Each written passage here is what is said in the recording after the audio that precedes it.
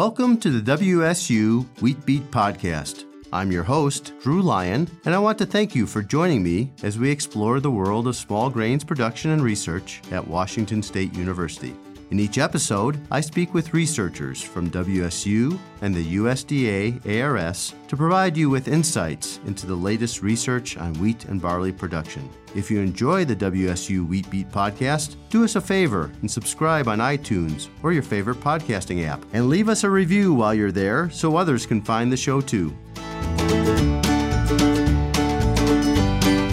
My guest today is Dr. Andrei Smartenko. Andrei is a cell biologist at the Institute of Biological Chemistry in the College of Agricultural, Human, and Natural Resource Sciences. Andrei joined WSU over 6 years ago.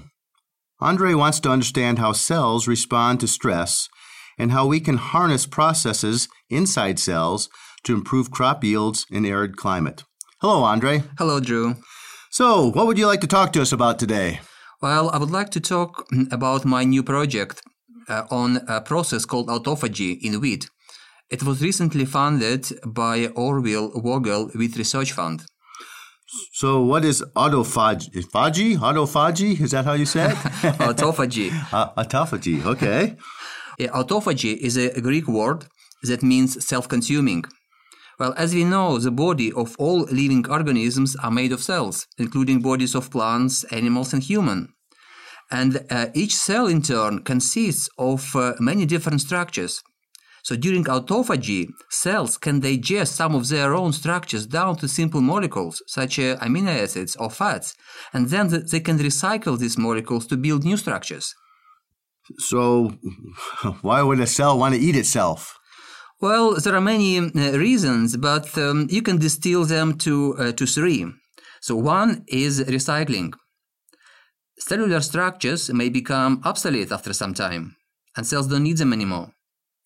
Another reason is to replace structures that become defunct due to regular wear and tear. And the third reason is to survive starvation. When plant doesn't get enough food, cells digest less important structure to get by until the fast is over. So as we know, plants produce their own food from carbon dioxide, water, and minerals. And they use sun energy to do this. And so when there is not enough light, plants cannot produce enough food and starve. Under these conditions, autophagy becomes very important for plant survival. So is autophagy unique to plants or is it in all forms of life? Yeah, indeed. So this is a very common process to also fungi, animals, and humans. So in fact, autophagy is so exciting that in 2016, a Japanese scientist, Yoshinori Asumi, who discovered autophagy, was awarded the Nobel Prize in Physiology or Medicine. Okay, so why is this so exciting, and how does it apply to plants, I guess? Well, let's talk about human for a moment. Okay. One may say that autophagy is a way to rejuvenate our body. Cells, like many of us, like hoarding. So over time, they accumulate many unnecessary structures. Autophagy helps to convert this junk into resources that help cells to perform better. Apparently, autophagy slows down with age. And if we can learn how to make autophagy more active, we could alleviate the symptoms of aging and increase the quality of human life. I think I could use a little bit of that autophagy. So I hope they hurry up with this thing. Okay, so clearly autophagy is helpful in human health, but what does it do for plants?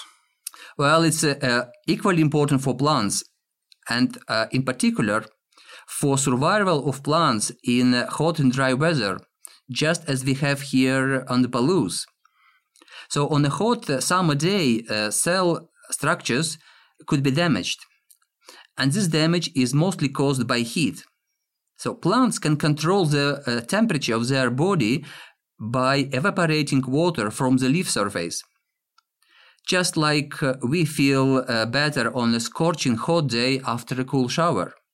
However, here in the Palouse, the rain is very rare during summer, and for this reason, the soil moisture would be very low. And so plants cannot use water to cool down, they overheat, and heat damages many structures. So under these conditions, autophagy digests the structures and replaces them with new. In a nutshell, autophagy alleviates damage caused by adverse weather and makes plants more healthy. Healthy plants would yield more.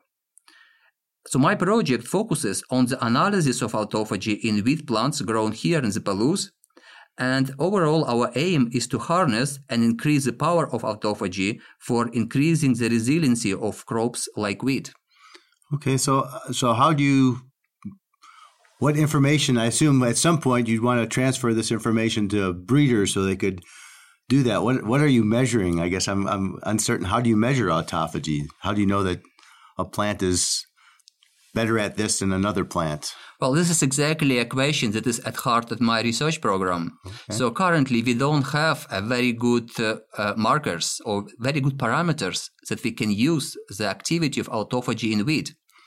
So the goal of our project is to identify these parameters. Okay. And then once we know what these parameters are and how we can measure, so that we can go to a collection of germplasm available at WSU and screen this germplasm for genotypes with more active autophagy. And once we know what these genotypes are, we can identify underlying genes.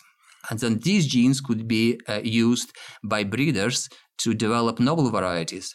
Okay. And particularly, you see this fitting into stressful environments like we have here in Eastern Washington. Yeah, absolutely. And with predictions that climate will become less stable, we will have more heat waves over summer, using autophagy to increase productivity of wheat here is very promising. Well, I wish you all the luck on this. I'm going to kind of hold out for these humans guys to get that figured out pretty soon so I can do a little getting rid of some junk I've accumulated over the years.